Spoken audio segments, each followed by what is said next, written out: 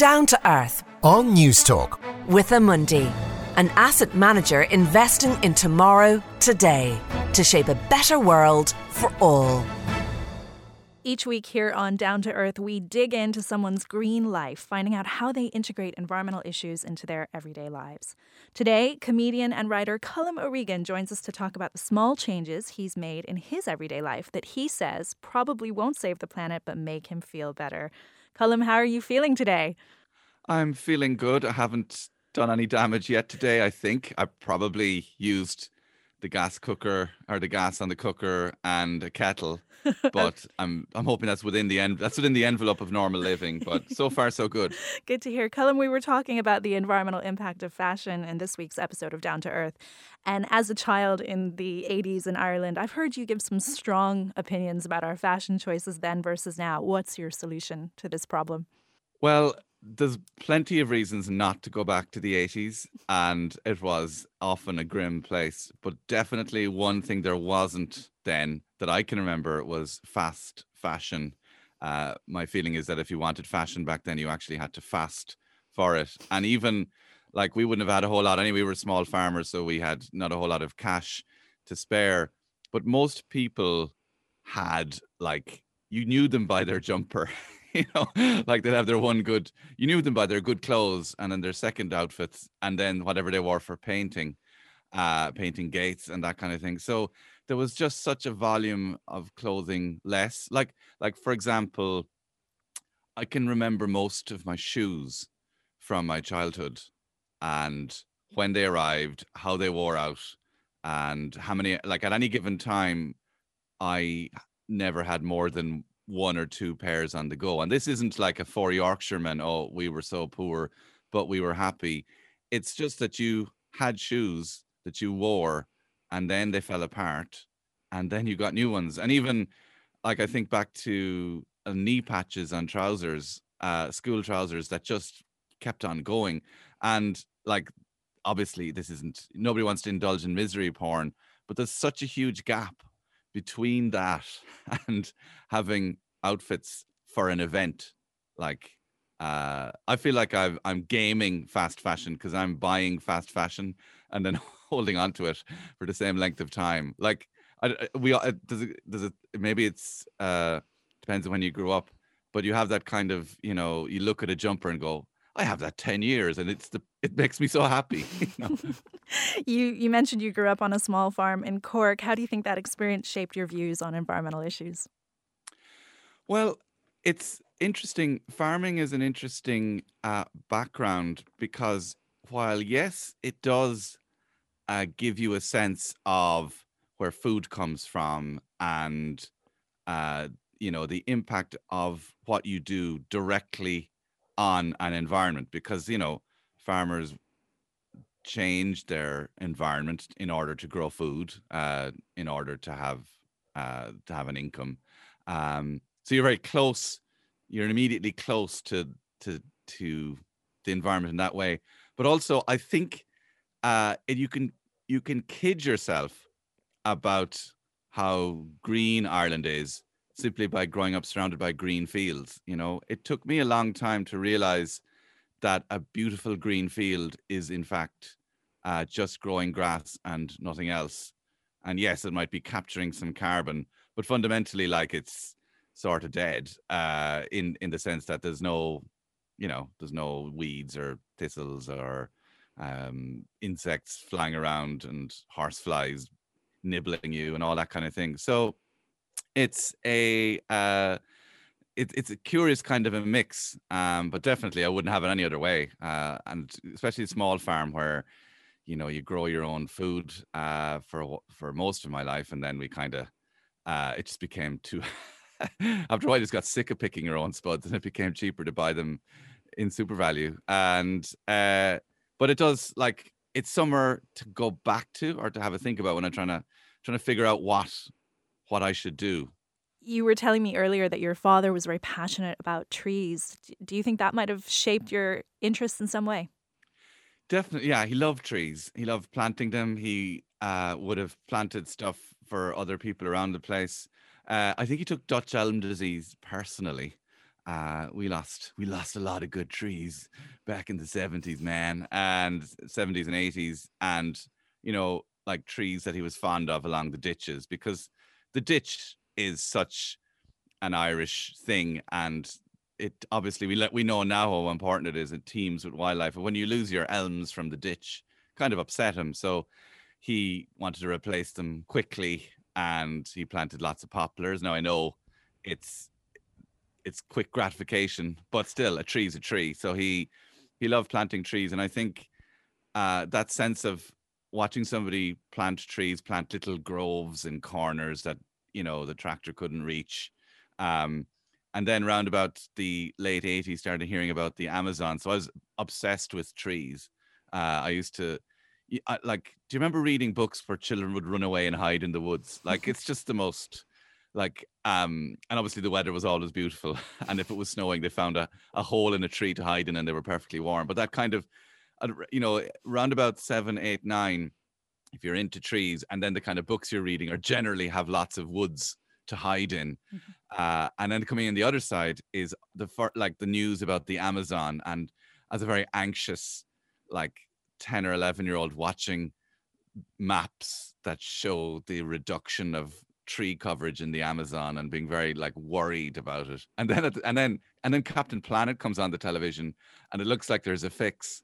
I don't know if people remember Captain Planet, but generally there would be like some bad guy, Duke Nukem or somebody like that, like just willfully pouring sludge into a jungle stream. Like, there was no apparent economic rationale for it, but there'd just be a truck, like there'd be butterflies flying around, and then somebody'd back a truck full of, and the truck would have toxic sludge written on the side of it. And then Captain Planet would find out about it, and he'd get these 5 kids with their magic rings to combine, and they would just send like floods or fire or a landslide to disrupt the bad guy. Now, in hindsight, probably the Planeteers were doing more damage to ecosystems in trying to fix things. It's hard to shake the Captain Planet feeling that we can fix this with some magic, as opposed to, no, we have to fix this with really boring policy that takes for ages, and you need all the stakeholders on board. That comment about the desire to fix things, that's spoken like a true engineer. And I understand you have a degree in engineering and also a podcast on math called The Function Room, in addition to making people laugh. So how do you think that engineering and mathematical perspective shapes your interest in green things? There was a time I studied engineering and then went to work in something to do with computers. So I never practiced as an engineer, but there is a moment at which you're and I still am slightly enthralled to building stuff. Oh, like the power of humanity to shape things. So there's a bit of that. There's a latent bit of that left over, and I, need all that as well too. There's also an element of, like, when you do lots of maths in school and in college, you become very aware of, like, the left hand side of the equation matches the right hand side, and so when I look at kind of the environment and I see something being burnt or thrown away, it's like, oh, that, like, waste just feels abhorrent to me. Like, that you wouldn't at least give it a go to try and reduce waste or not burn a thing. Like, when people talk about, like, fossil fuels and whether it's a good thing or a bad thing, and all that kind of thing, it always feels to me like intuitive that if you could at all possibly avoid destroying a thing to make a thing, that would seem like it might be a better way to go. Makes Or if you sense. could get your energy from outside the planet for free, like, that seems like, oh, look, here's a free thing that you're throwing into the equation. That all seems like a good idea. Now, it's very simplistic, but it's like, I think when you're trying to figure out what to do in your life and steps you take, having, like, some sort of philosophy, even if it's flawed, hypocritical, ineffective, rubbish, like something, it's a starting point. You're listening to Down to Earth on News Talk. My guest is comedian Colm O'Regan. Colm, your 2 most recent books are based on a character named Anne Devine, who the Irish Independent actually referred to as one of our most endearing literary figures, which is huge praise.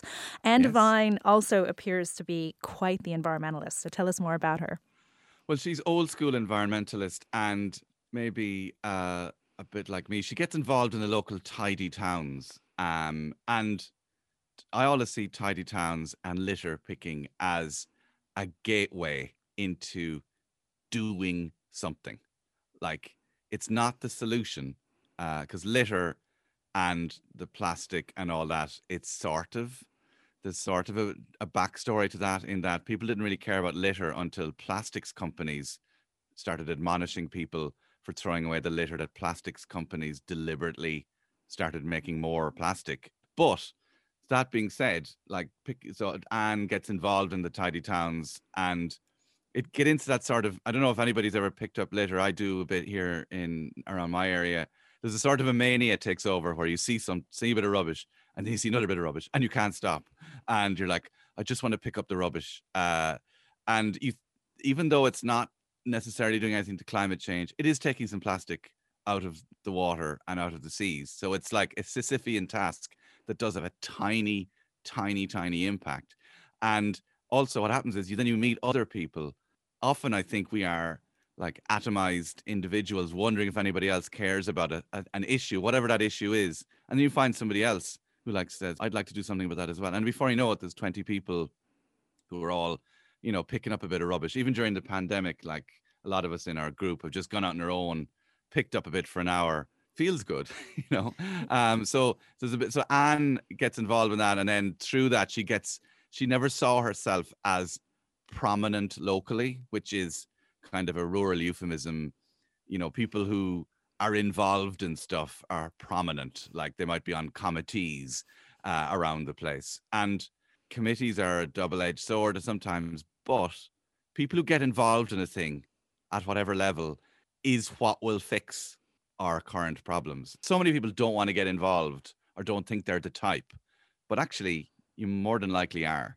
You have a weekly column in the Irish Examiner, and you've written about a lot of the green things that you've tried. So what are some of the more successful efforts that you've made in that regard? Well, yeah, I've done little things. And also, just to pick up on the word success, like, I really think we have to train ourselves to try and fail and not beat ourselves up if we're not as good as we could be, and just do a bit. So the little things, we did cloth nappies for, we'll say, 60 or 70% of the time with the smallers, and it's a bit of work. You are more intimately aware of poo. You have to do more dealing with poo than you would have with the, like, obviously with disposable nappies and nappy changing, it's not like you can't avoid the poo, but you kind of tend to do a little wipe, then just fold it all away, tuck it into a bag, and it's gone. Whereas with cloth nappies,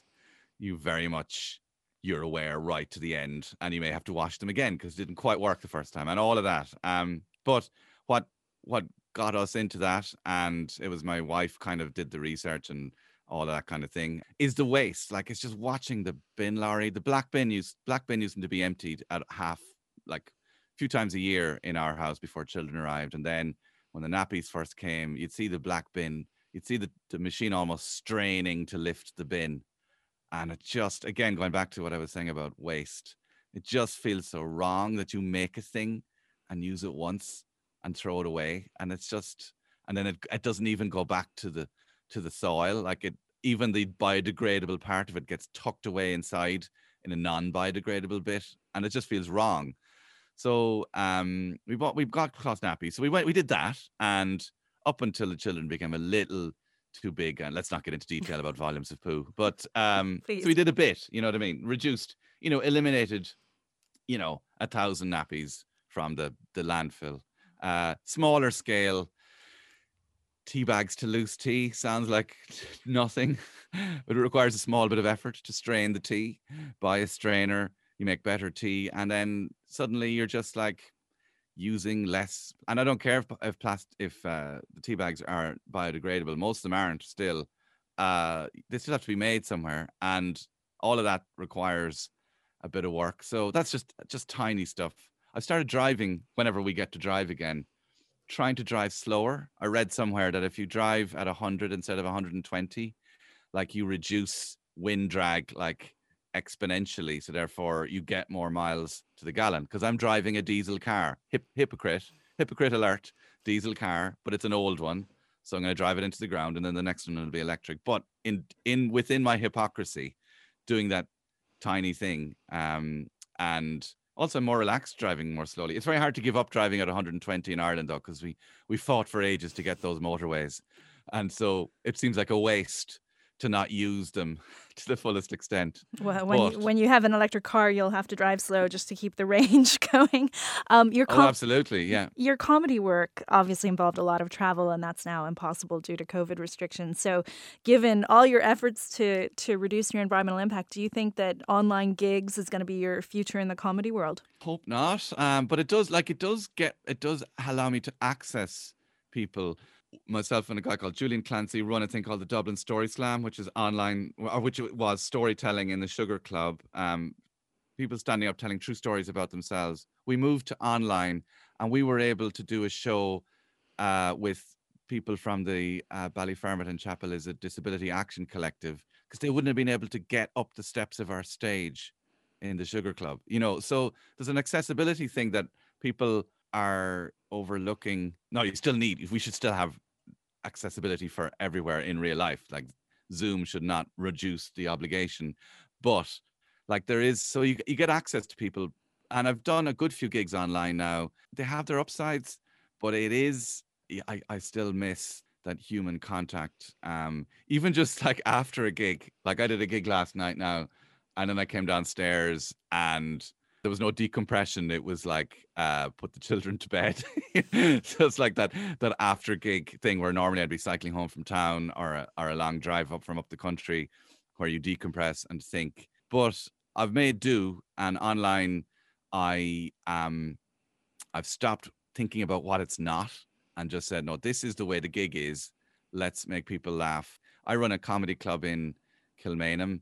I want to wait till everybody is absolutely comfortable, because it's the small clubs where the beauty of them is that you are literally rubbing shoulders with a stranger next to you, and they laugh and you laugh and you're kind of almost slightly wobbling together in laughter.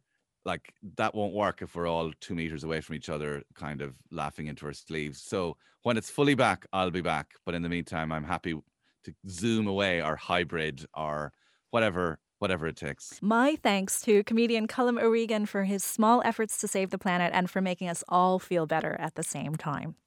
And that's it for this episode of Down to Earth. Thank you for listening, and thanks to my producer Alex Rousseau for this episode of Down to Earth. Don't forget, you can subscribe to the series on podcast at newstalk.com or on the Newstalk app. Next week, we're getting behind the wheel to tell you everything you need to know about electric vehicles. But until then, stay curious.